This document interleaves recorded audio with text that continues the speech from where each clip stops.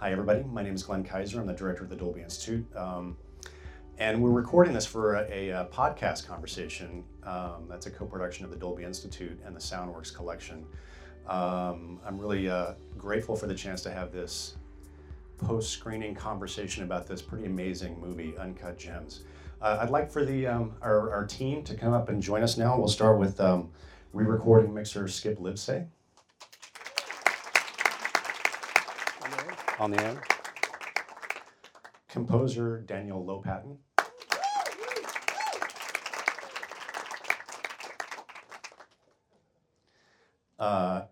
Co-writer and co-director Benny Safdie.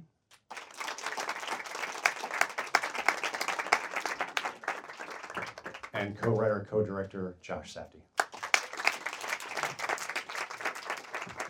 Thank you. So we're mic'd for the recording, but handhelds for the room. This as well. Yeah.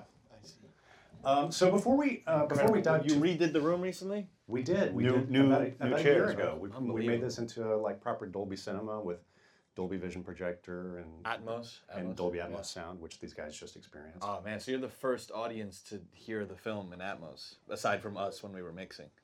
Oh, that is true. Yeah. Whoa. Yeah. Atmos is incredible. It really is. Like, you have such an ability to like move speaker to speaker even. It's incredible. I remember Skip did one thing like, whoa. It was just like insane, the capability. Well, I wasn't going to lead with that, but since you brought it up, yeah, I'd love to just kind of dive in and talk about, I think when people think about Dolby Atmos, Mr. Livesay on the end over here won an Academy Award for mixing Gravity for Alfonso Cuarón. Thank you. And I think that's the kind of movie that people tend to think about when they think about, a Dolby Atmos kind of sound extravaganza. This movie uses Atmos in a very, very different way. So, Josh and Benny, can you talk about, like, why did you guys want to use this technology and what did it do for this film? Well, I guess we wanted the sound to be very immersive. Like, we wanted a lot of layers of sound, a lot of sound effects, and we wanted the dialogue to kind of feel like you were there. And it was an obsession. And we didn't realize that, like, we only knew of a 7.1, like the speakers that you can have. But then there was this idea that you could take the fidelity of all of this, and then there were ceiling speakers, and you could move things. And just this idea that you could take it to another level, like all of this stuff we were talking about, but taking it and making it this totally immersive experience with the sound was incredible. So it was like, okay, let's try it. And using the language of realism. Yeah, that's the thing. Is taking all of these kind of tricks, but making it so that it just felt more like, oh, this is what it would be like if you were there. The bathroom was on the left, and it sounded like this when it flushed through the walls and stuff like that. Well, there's in life is not as convenient normally as works of art, where you can choose to spotlight certain things, but life unfolds and you take meaning from it as you want, and you can focus, and so we wanted to kind of hint at that. There's a great story. Altman kind of famously pushed sound in incredible ways, and before the technology was even there, it would have been amazing to have seen Altman use Atmos. So it would have just been special. And I know that every person will get his or her own channel. Well, the story from McCabe and Mrs. Miller is at the premiere. Warren Beatty was sitting next to Altman, and 15 minutes of the movie, he turns to Altman and he goes, "Does the whole movie sound like this?" And Altman looked at me, he's like, "Yeah, isn't that awesome?" And Warren Beatty was like, "Wow, I don't know if I'm ready for this," because Altman knows that life is not movies shouldn't be. It should reflect life in that regard. That it should be. You should have everything, and you should be able to selectively tune things out, but they're still there. And that was what was so cool to work with Skip.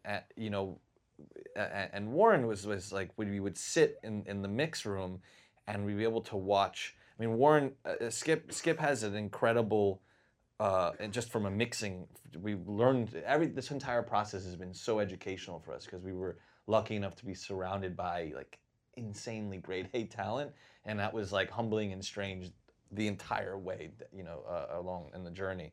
So when we got to Skip's room, we would watch and we would like Hawkeye. He's like, "You guys sit right here next to me." And it was great. We were sitting right there, and we would there was one particular thing that we loved watching Skip do is the way he used reverb in a room and letting it map peaks with people screaming and stuff. So the way he's working within realism, and you're listening to it through the fidelity of so many speakers, and it just, like Benny's saying, it became an immersive experience. That was you guys were doing something in a fashion I'd never really seen in a movie before, and I got to see the movie for the first time at Telluride a few weeks ago, which I think was just it was 7.1. 5.1. I don't even think. Oh, was it 5.1? Yeah, I think it was But I found myself getting really tense in the first like 10 minutes of the movie. And because I wasn't able to get everything that was coming at me, and I was really straining, and I was getting really like very tense. And then I realized I'm just gonna have to let go of this and kind of let it wash over me and kind of take what I can get. And I think that was a really powerful kind of conscious decision on your part. I would love for you guys to talk about. It was tough. We actually had to go back and we worked on it, I think, a little bit since. We've done some more mixes. There's so many elements. You have score, you have a lot of background dialogue, you have a lot of SFX, and you have spotlight dialogue. So we went back since Telluride actually and did even more work on it. So. Well, we toned it down a bit. Yes. Made it more intimate, as Skip said. Well, there was like a din that we had because we recorded a bunch of ADR to add to the scene so that you could have these people talking, and it became, with the din that we had from the location, it wasn't quite working. We weren't really hearing it, but then we could actually isolate all these people in the background a little bit more, so it actually made it more of what we were going for. Well, I remember we sent Scott Rudin and Eli Bush the ADR script. It was like 45 pages. We didn't. It was not necessary. That's pretty crazy. It wasn't necessary. It wasn't like we had all this looping that we had to do because things was all background and creative, and we were given. That was what was incredible about this production is we were allowed to do it. So it's like, oh wow, we can actually go and record. So we really took, we pulled on the rope until there was no slack left. The scene with Kevin in the showroom, we brought in his friend Dash, who is in the scene, but we just literally played the scene back for him and said, okay, imagine you're in that showroom and just comment about things that you see. Comment on what Kevin's doing. And then he made himself Kevin's best friend in that whole session. And so he's in there, now he's in there a lot. And I just remember doing when we were cutting the ADR, he's through the entire scene, and it was... And then on top of it on set, we don't stop. We let, if you and I are doing a scene together, like let's say we would Sandler still be and talking Lakeith, also. And we would let everybody talk freely who aren't, and we're not like screaming action. So most people on the set don't even know that we've started filming. That you're actually so rolling, there's just people talking and being themselves, and that sound is baked into your dialogue on the boom tracks because they're just talking in the room. So you have that in addition to the ADR, and then we bring it to someone like Skip, like, help us make and sense we wouldn't get, and we were very adamant, don't get rid of the boom track. Yeah. We are using all of them. So Skip, you've got all this massive material that's coming your way. Where do you start? Well, it's a bit of a detective job, but thankfully I had these two detectives working with me, and they're both very, very savvy. They look at my session. I work in Pro Tools, so I have a Pro Tools in front of me, and they know exactly what's going on. So everything I do, they're like, no, just a little bit to the left. Yeah, that little bit there, So it was like a three-headed monster attacking all these tracks. And we had really good coverage in most cases. We had a boom track, sort of a room mic, but we also had lavaliers, radio mics on almost every line. So we could mix and match, and we could do a really interesting balancing act between the very sort of dryish radio mics and the very warm and reverberant boom mics. So it was really, Bob Altman would have loved what we were doing. He probably would have asked us to put more stuff in. As I worked with Bob a couple of times, and there's a lot of stuff going on, and there were usually around 24 tracks of stuff going on in the busier scenes, and they're all scripted lines as well. So it's kind of like my friend Alfonso Cuarón as well, where as much stuff as you can have happening, let's let it all happen and then sort it out from there. So let's go too far and then back off. I wanted to ask you, Benny, we were talking a little bit about this yesterday. I'm really fascinated by the first 10 to 15 minutes of a movie and the choices that filmmakers make to kind of where to start the story, where to get the audience into it. One of the things that for me is super exciting about the sound design and the music on this film is all these pieces contributed to make me feel incredibly uncomfortable. And it really kind of gave me the experience of what Howard's life must be like from just an acoustic standpoint. So I wanted to ask you guys about like how did you go about setting the language of how you're gonna tell this story in the first 10 minutes, and how you worked with Daniel on the score and Skip on the sound effects. I'd just like to say off the bat, I find it to be very comfortable, and I take. That's because you have problems, John. Thank you, Dan. Well, there's comfort in knowing where everything is for us, even though it's a lot. For us, it's like, oh, it's all there. It's great. It's like you can keep track of it all. I find myself I'm happiest when I'm overstimulated and there's a lot going on and I can move it at that speed a little bit. That's when I'm like most. I guess I'm happiest when I'm not thinking about when I'm distracted. What? No. We're all agreeing over here. Yeah. That is, and I will say that from working on the score point of view, that was something that was kind of a barometer with Dan was chasing this kind of ineffable, almost insatiable sound that made us feel. And with the previous movie we did, the score was kind of a pulse. It was kind of just something that was kind of ever present, and it would come in and out. And we were looking at it from more of like a new age, the way new age music is looked at is from a medicinal standpoint. Right. And so in the beginning, yes, we did introduce, but what's funny is that I find that the audience is on edge with the film, as they should, because it's a thriller. But a lot of the music that we're using is taking inspiration from meditation music and like in terms of the instrumentation and stuff, it feels like it should be very soothing. The right? whole opening 2.5 minutes of music is inspired by chakra music, by music that is supposed to evoke, certain parts of your chakra. Literally, like that's what that's what we were listening to. And Dan, we were trying to replicate this thing called a space bass. And that was funny, like with Skip, like, oh, it's the track called Space Bass. He's like, sure it is. It's called the Space Bass track.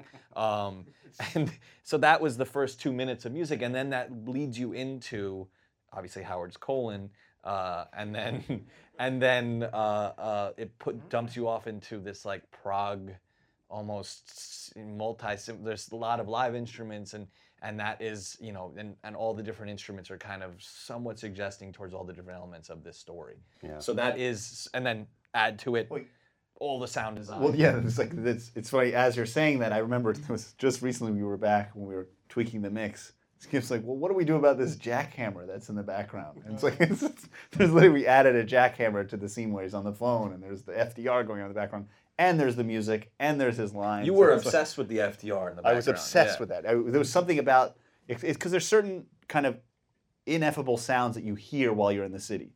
This like whooshing of cars on a highway that you can catch just very faintly in the background. And it was always just like, I thought that was very important for where Howard lives. That sound is always there, almost like white noise, like boom, boom, boom. And then you have these sirens. That's what we do in New York. There's so much noise that we all drown out at any time. Anyone who lives in any city, and then you go to like, a rural place, and that silence is scary because it's just like, where's my bed? Where's my acoustic bed? I mean, I'm losing my hearing. I'm like, I've accepted that. I'm not even allowed to be part of the tech checks anymore. That's why I wasn't here. Because I just said louder. And then I remember we were teching Good Time at Cannes, and I was just like, it doesn't go any I was higher. so angry. It's like, I can't hear it. Like, it's really loud.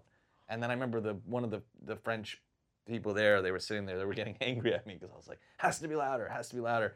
So I'm just not a part of these things anymore. So because I just, to me, a volume knob is just on or off. You know what I mean? There's no. It's at 100% or zero. Yeah. Exactly. That's what I love about working with Skip is you just go in there. It's loud all the time. There's no like, let's listen to it at a dim volume. Yeah.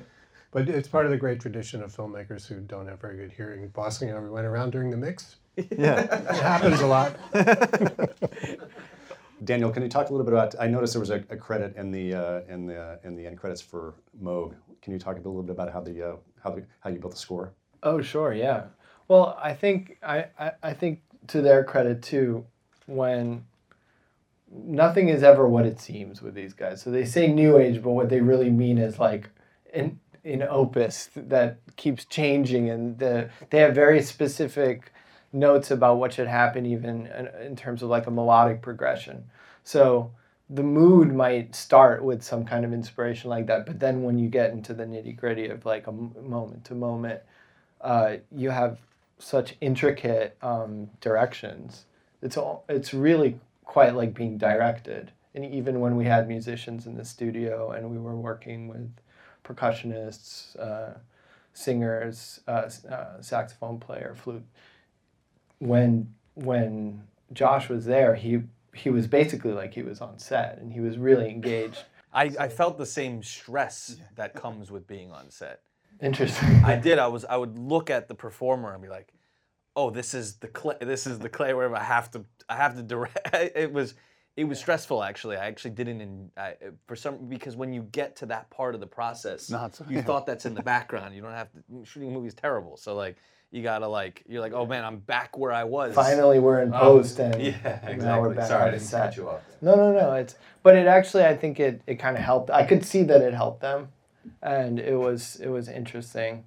So you've worked with him in the past, right? On previous films. Moog? Yeah. Or us? Oh, with Moog. Sorry, I didn't answer your question about that. But well, we can come back to that. But at what point did you get involved? Were you talk with these guys before shooting? Were you feeding them stuff during cutting? Like how did the I remember we were kicking around ideas for the score, like going back to the early winter, and I was sending you like Jerry Goldsmith unused score for Alien Nation and all this stuff that was like orchestral but it had synth elements, and that was actually something that somehow the spirit of that kind of continued, even though we kind of attacked it from all these different angles from cue to cue. But we had been discussing in the winter, and then I went off and I wrote some like kind of almost like library music. It sounded kind of like 70s European library music with flutes played on mellotrons and very sweet things. And I thought that was going to be the mood. And then I was like, well, that's just chapter 1. So we just kind of kept circling back and back until we had no more time left, and it was May, and it was time to finish it. But Moog was cool because they would send. That was amazing. It was like magic to me. We'd be chasing this one sound, and then Dan would get on the phone with Moog, and they would send him email him a patch to put into the new Moog 1. That was so foreign to me. I was like, hey, sending a patch. It was crazy. Yeah, it was very serendipitous. I would imagine it's like that with certain lenses or something you have access to, or like hitting up Kodak. But that's how we got very lucky. I started this. Actually, it was through Reiichi Sakamoto introduced me to someone at Moog, and we just started talking about music, really just back and forth about the history of the company. I would never used Moog stuff. I was always using Japanese synths. Mm-hmm. And I think for people who don't know, Moog obviously is one of the very first music synthesizers. And I think most people really associate it with 1970s kind of music or Close Encounters. I have a great anecdote that Isao Tomita told me about. He was one of the first people to buy the original Moog. He went to upstate New York, I think Buffalo or Rochester. Wherever Cornell is. And he bought one of these machines. No one had any idea how to use it, but he was obsessed with a Japanese guy.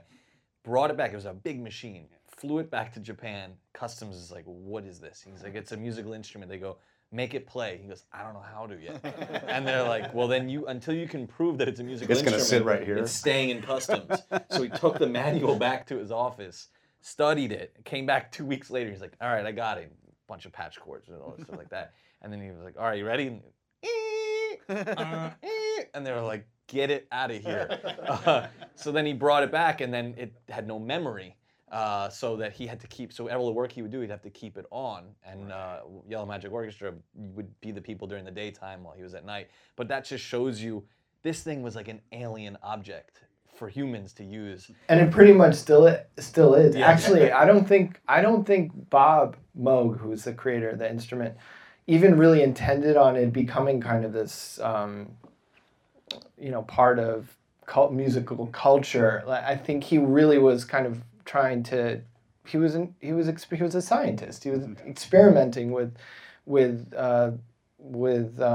this machine, and actually it was his partner who basically said, you know what, if we attached a keyboard to this thing, it would be a lot more useful. And he was like, well, how are you going to do that? He goes, well, let me go to the hardware store, I'll get a doorbell, and let's see how a doorbell works, because that's kind of like what happens when you press a key. You depress your finger on it, you hear something, you take it off, and it stops. That's a doorbell. So it's basically one giant, really complicated doorbell that makes sounds. And years later, and I never used Moog because, I typically play chords with my left hand and a lead with my right. And the Moogs are monophonic, means you can only play one note at a time. So it was never that useful for me. And I wasn't like in a prog band where I would like shred a Moog with one hand and play, I'm not that good. So finally it was this big moment for them where they were coming out with the polyphonic instrument, so you could have multiple voices played at once. And so I said I would love to try to play this. They sent it to me, and then that was right when we started writing the score. These guys would come in and see this crazy keyboard on the wall. So intimidated, right? Yeah, and so it was fun. It was basically just fun. It was there. It was new, and some of the sounds that they had designed.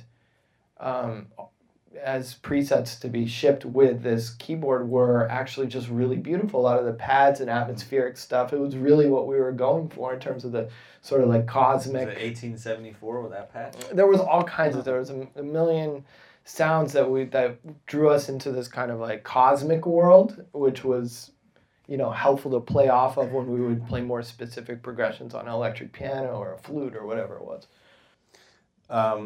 Skip, this is a question for you. I think when we introduced Dolby Atmos in 2012, and I think one of the things that kind of surprised us was the people who actually embraced it first and fastest were the music departments, as opposed to the sound effects departments, which kind of surprised us. But one of the things that we noticed was that music mixers were pulling the music off of the screen into the first couple of sets of surrounds and just barely into the overheads, just to kind of create some space, and also get separate from the sound effects and the dialogue that were on the screen channels. But I was sitting in the back today, and I was really kind of struck by how much separation there was in the music and how much the various elements that you were positioning around in the 3D space. And so, can you talk a little bit about the way you two worked together and how you mixed Daniel's score and decided on placement in the room? Well, it's true. That's what we did basically, is pull some of the sort of more full-bodied sounds that Dan gave us from the left, right, and push them out into the room and into the ceiling speakers. And then there were a lot of other instruments that were more sort of virtuoso solo voices, and those we could pan around the room and get some real movement out of those sounds. So we had plenty of stuff to work with from Dan, and not very much time. So we kind of came with a little pattern that everyone was happy with, and we just stuck with it until we got to, until everyone was happy and excited. And I will tell you that many composers don't like that pulling it off the screen thing. And the reason is, part of the real world, is that not all the theaters have high quality sound systems in the Atmos system. And generally, the speakers behind the screen are more high quality and more expensive and bigger and more powerful than the Atmos speakers are. So the composers are blanched when you say, oh yeah, we're going to pull it off the front screen so there's more room for dialogue and sound effects. And they're like, no, don't make room for, move the dialogue and the sound effects into the room. So I've had that experience with several composers. So I don't like to do it that way. I like to represent the body of the score on the screen and then move things, important parts of the score out into the room. That's the way we thought it sounded best. I was really struck by the sequence where and I got to ask you about the writing process as you were going through. Did you basically at every juncture did you just say to yourselves, What's the worst possible decision that Howard could make right now? There was no, because that would be like, that would insinuate there was He's like a actually trying to- Schadenfreude involved in He's it, which trying. there isn't. He thinks he's coming. He's up with the he's making his best idea. effort, Yes. right, to get out of this hole. Yeah. He wants to. I want him to win. You know what I mean? I relate to the guy in a lot of ways. You know, I was saying this earlier that, you know, like when he comes in and his day of his auction, he's wearing his suit, shows up, is that the catalog right there? Yep. He opens it. Stop right on me. He's so right? proud. Yeah. That's you spend a lot as a filmmaker. You spend a lot of time on something that's very valuable to you.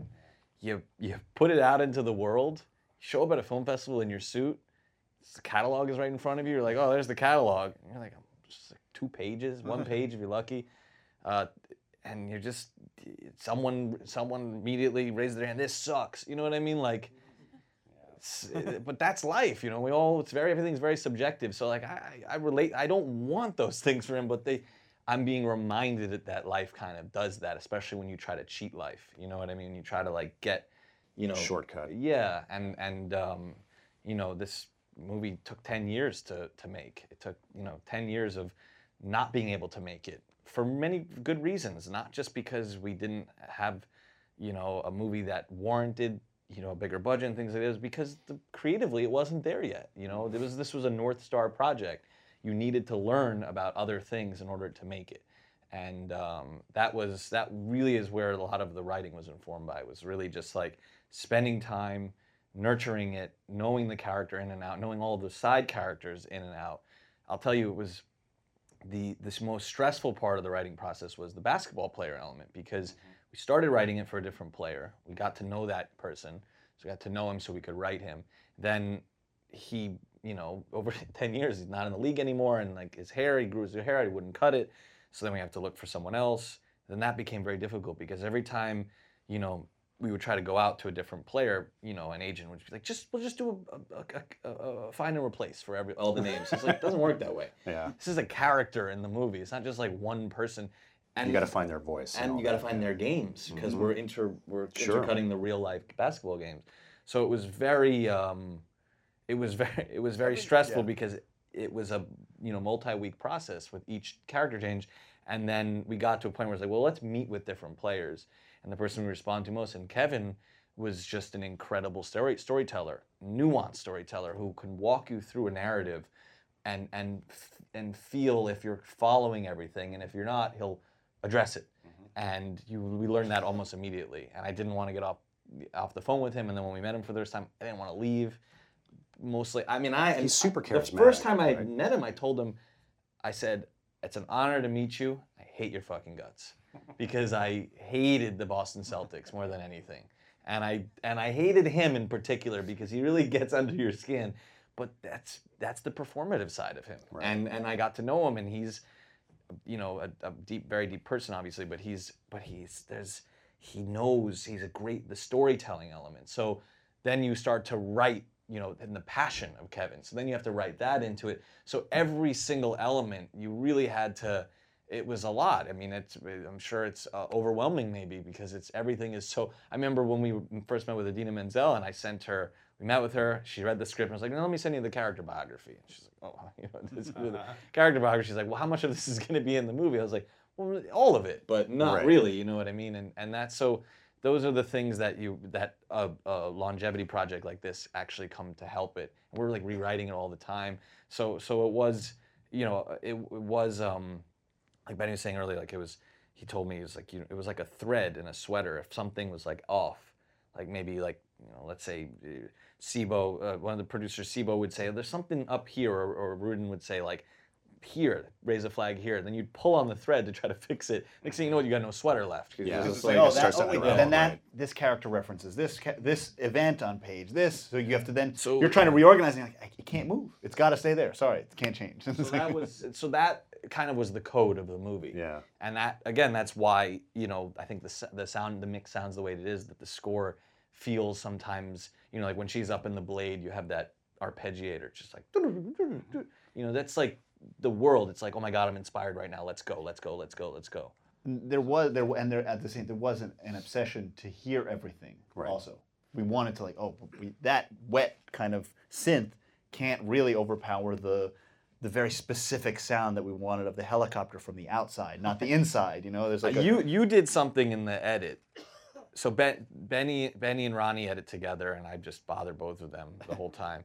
And Benny does these these like very intricate sound designs, rudimentary sound designs. As part of the picture cutting process? We're stupid like that. certain We scenes can't don't work unless that's we don't do assemblies. We can't do it. We have to it has to be perfect. It's got to be fully baked. So Benny's like doing sometimes he's doing what's the designer's name? the Rydstrom? Yeah. He's doing 20 sounds for like Howard picking up a pencil. And but it's full body, and you start to get accustomed to it. So I remember during the chase scene when Howard's running out of the school, there was a door. He built this sound. When Keith opens the door, you'll hear it. I think it's also in Atmos. When he hits that door. When the car pulls up, Bogosian turns the car around, and then I noticed that, yeah. the door flies open. It is larger than life. Oh, yeah. But when I first saw it, I remember with Ronnie, you showed it to us. Yeah. We were just like, oh, it was so visceral, and you really. It's the sound that you would remember if you were being chased by somebody. Yeah, that's "Man, happening." This big metal door threw open, and this guy who looks like he would tear my head off is Starts coming at me. coming after you. Exactly. I'm really glad that you brought up that sequence because I wanted to talk about it. It's watching it again. It's that whole sequence really stands out in my mind from a sound design and a music standpoint, especially. I'm talking about starting when he's waiting for his kid's performance to start. He sees the guys in the back. He goes and talks to them, and then we meet Bogosian for the first time. And I mean, nobody can do an icy stare like Bogosian. Talk Radio. If anyone hasn't seen Talk Radio in Special this room, effects. please seek it out. It's his everything in my opinion. Yeah. We actually have a reference to it in the movie. Do you? Yeah. It's been too long since I've seen the movie. I missed the reference. Red Rocket's Red Glare, I think, says, "You're dead, fucker," and we put that right in the beginning of the movie. That whole sequence, and then of course it ends up with Adam Sandler being put in the trunk of his car in his underwear, and then he loses even his underwear.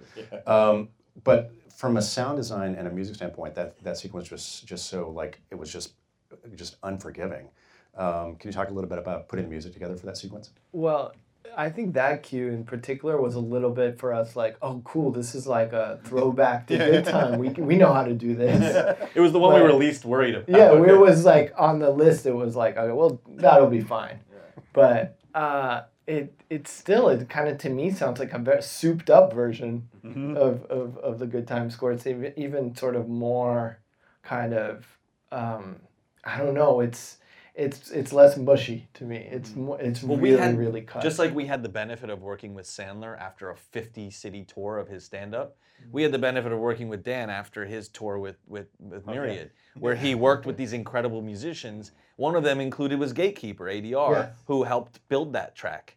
Yeah, so we collaborated with Aaron David Ross, who's one of the members of this group called Gatekeeper that I met like way back in the MP3 blog days of the mid-O's or whatever. And they were my favorite band. They were great. They were Chicago music school kids. We got in touch. We started talking, and we're all friends to this day. But we had such an insane glut of work that had to be done in such little time that some of the stuff that was a little bit more like, I don't want to say rote, but in a sense it was very much like a utilitarian task. Like, let's at least get some kind of like Tangerine Dream for Sorcerer. Like, let's just get some material in, and then let's kind of make it more bespoke. And Gatekeeper for that cue and for the Mohegan Sun sequence were perfect because in a sense their whole career is like the Good Time score. So they're like really, really knowledgeable and really, really natural with that stuff. So they came in and kind of did like a wireframe. Yeah. And then I worked with it and I kind of tricked it out. But it was an action cue. So you really, really just have to nail those moments, and you have to know when to kind of come down and not show all your cards too fast if you know there's a level, because Ratner obviously is stressed out running, but then it kind of calms down for a second as he's trying to engage a little bit in the car, and then it goes back up again. So and just to this point, I won't edit the scene with music. I'll edit the scene without just so that it will stand on its own, and then the music adds something else to it. And then also we just kind of, again, Josh mentioned earlier, Skip's reverbs are insane. Like, I don't understand how there's like, you can actually feel like you're in the room all of a sudden. And it's like, again, in that sequence, he goes from this wooden auditorium to a hallway, to a smaller hallway, then he's outside, and then he's in this car, and then he's in a trunk. And each one was like a very has a very distinct acoustic signature. And another thing that's very Softies to me, and I've been binging on Larry Cohen movies because I've been sick for the last 2 days. So I'm watching all these Larry Cohen movies, and I'm like, oh, I can kind of relate to these score moments. But the thing is, like, Larry will just very quickly get out of it. He'll use it as just a way to kind of either cleanse your palate or set you up for a chase, get the stuff moving. But the minute there's dialogue, you're out. Like, you're done. This is not what you guys do. And you have like that expository, the opening sequence of the film is probably 6 or 8 minutes of music. Good Time was like that too. The cue we're talking about right now. The music has to provide the action kind of genre detail, but then it has to somehow persist through the dialogue and not step on it. Yeah. So it's a tricky and very interesting approach to genre stuff, I think. Well, before we open up and take a couple of questions from the audience, I gotta ask, whose idea was it to have the toilet flush in the hallway outside the gym showroom? That was my idea. Well, we went back because what happened was we went back because we watched it. Like, there's something missing. Well, all that stuff was a stage. Yeah. Everything in his business Was all the hallway yes. was it all was a set built up. it was a built set. It was all built set. Yeah. When we watched the movie back, we're like, there's something missing from these places. It doesn't feel real. So we went back. Josh and I went back to the Diamond District and just recorded a ton of sounds. Benny almost got us killed. He was like saw these guys speaking quietly on 47th Street, and he dipped his Tried to boom mic button. them. No, it's just like I just stood, He stood over and he was I like, stood next. No, I did from under. So I kind of just went next to them and I went yeah, like it was this. more like that. And they were having a big conversation in Russian, like about something. And they just looked at It me was and about I said, "Yes." president, of course. Yeah, exactly. And I just remember they looked at me and they said, "Can I help you?" I was like, "Oh no, I'm fine." And I just like, okay, and they just kept talking. And so that's in there. That's actually when Howard's on FaceTime with his son, their conversation is behind them. Because Warren's like, we gotta use them. So Warren put them behind Howard as he's on the phone, and I remember when we delivered all of those sounds and Warren was so excited. He's like, I'm gonna put him in SoundMiner and we're gonna go wild. It's like SoundMiner is this intense searching program where we had to label all this stuff. But with the toilet flush, we're like, when we got to the hallway and we were just recording all these different buzzers, I'm like, wait a second, there's a bathroom in the hallway. You hear the hand and you see it, and you see it. like So it's men's on one of the that's, doors. That's got to be in there. It's like you got to hear the toilet flush, and it was just something that was it was an obsession to make it seem as real as it was, even though it isn't. You don't actually hear all that stuff at the same time. Of course But we felt like you should. I remember there was a thing in New York called the paper bag players, and they do this. They go to schools and stuff like that, and they have the entire auditorium. They do these like sound experiments, and they tell you, I forgot what it was. It was like alligator brushes his teeth or some weird sentence. Oh, rhubarb and spinach. Oh, sorry. Yes. Rhubarb and spinach, and they start it off in a weird do it way. right now if you And want. they say, they said we're gonna turn this room into an airport.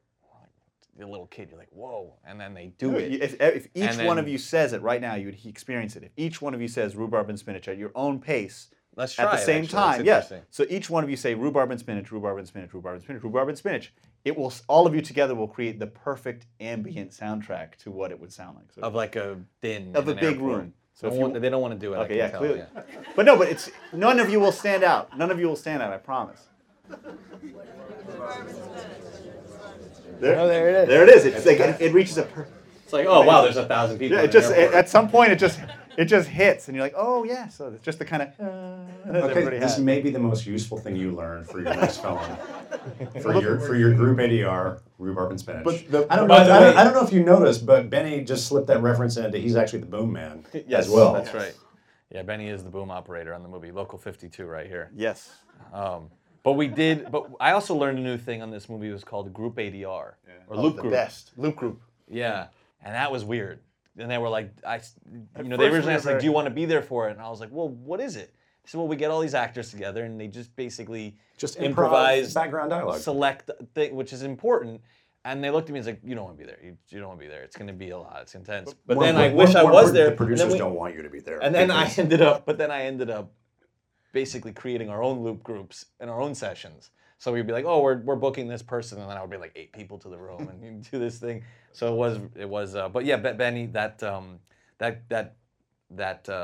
toilet flush, Benny became pretty obsessed with. And then it was also when you're in these showrooms, cell phones are going off. You know, you're hearing this stuff, and it was a very profound thing. When we went there and heard all these new things, it was kind of exciting to be like, oh, The buzzers. It had to inform the track. yeah, of the you film. found that little high piercing noise Oh, yeah, happened. that It was was an a- accident. I was recording as we were walking into a space, and Well, we went in at one point. We got into this elevator and we pushed every button, and they would just let them record. It was like 8th floor going up, and then we went into this. We just buzzed a bunch of people's things. I said we were with Izzy Aviani, who's a jeweler in the Diamond District, and then this one guy just let us in, and Benny recorded the whole walk-in process. And then we were listening to it. I was listening to it with Warren. I was like, that high-pitched sound. We need that because that's the audio alert that the front door is open. That's how it lets you know it's not closed so that the second one can open. And we added that kind of in the 11th hour. And that really made the changes. space feel real to us. Yeah, it did feel real. Let's take some audience questions. Yeah, right here in the middle. Well, first I just wanted to say that I thought this was so incredible, and I was immediately struck by it. Thank you. Yeah. And for me, I feel that the film speaks about race and religion and culture in a really interesting way, and particularly about the divide and also the bond between Black Americans and Jewish people. And I was really struck by, towards the end, the scene with Kevin Garnett, and he's confronting Howard about buying the opal for $100,000 and then wanting to sell it for millions of dollars, and then he ends up selling it to a Black person and making a bit of a profit on that. And for me, it was such a powerful and telling situation and scene. And I guess my question is just if you guys could talk a little bit more about just how the film discusses race and religion and Kevin Garnett's character. Well, I think religion is just like capitalism is one of the great myths that we have to survive. You know what I mean? And I think that the relationship between Black Americans and Jewish Americans is there's a connection there. I don't know the answers to them, but there is some sort of connection there, and it is rooted in early civil rights. NAACP was one of the founders, was a Jewish person, and there was a kinship that was formed over one people seeing another people being oppressed and shut out of society, and feeling like, oh hey, we have to stand up for this. So that there is a bond there, but it's also illusory. You know what I mean? It's not. It is. It's not the same. It's very very different. One people can be shut out immediately based on skin color, you know what I mean, or skin tone. So of course they're not the same, but there is a strange connection there, and it's a deep one. And again, I don't know the answers, but it was in the Diamond District. You saw a relationship there, and you saw one that was like, that was symbiotic on some level. It was kind of like, here are the things that you basically try to win your way into society through success, through capitalism, the myth of capitalism, the mysticism of capitalism, mysticism of jewelry in a weird way. And if you go back to early Semitic anti-Semitism, early anti-Semitism is that dealing with money was by the church was considered ugly and disgusting. So only the Jews were allowed to do it in an effort to kind of ostracize them. And they just naturally, the Jewish people just kind of naturally moved towards that and made a profession out of it. But it ended up, and then in modern society, there were a lot of, certain people get shut out, and you think, well, if I'm gonna get shut out, I'm gonna buy my way in. I'm gonna buy these trophies of capitalism and say, hey, I'm here.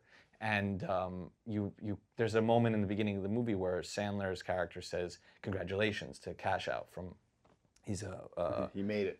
A musician from Atlanta, and he's made it there, and it's like, congratulations, are your parents happy for you, and stuff like that. So there is this sort of like camaraderie of like, let's beat the system together, but it's also like you're selling them shit, and you know that it's not worth. You know what I'm saying? So it's tricky. It's tricky. But we also did say that in Howard's showroom, everybody's the same, you know, because he'll talk to everybody is important in that room, and that's I think was what's so special when we were shooting the scenes. And well, Howard's an egalitarian person. You feel that, and so I don't know.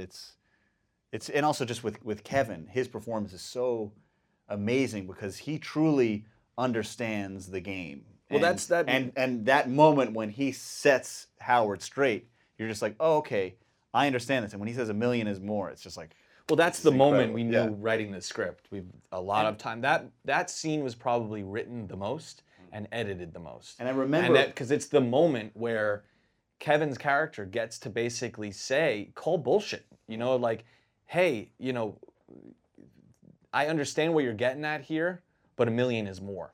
You know what I mean? And that's why it's such a deep scene, because not everything's being said there, but not everything's being said in life as we go through it. So and Kevin in particular, he really globbed onto that scene as well, and he wanted to spend time with it, and he wanted to, you know, add his pieces to, you know, to the scene, because again, like, here he is, you know, when I first started talking to him about, you know, history and stuff like that, he's like, you know, I never really got into history. I never really got into history of my people and stuff like that.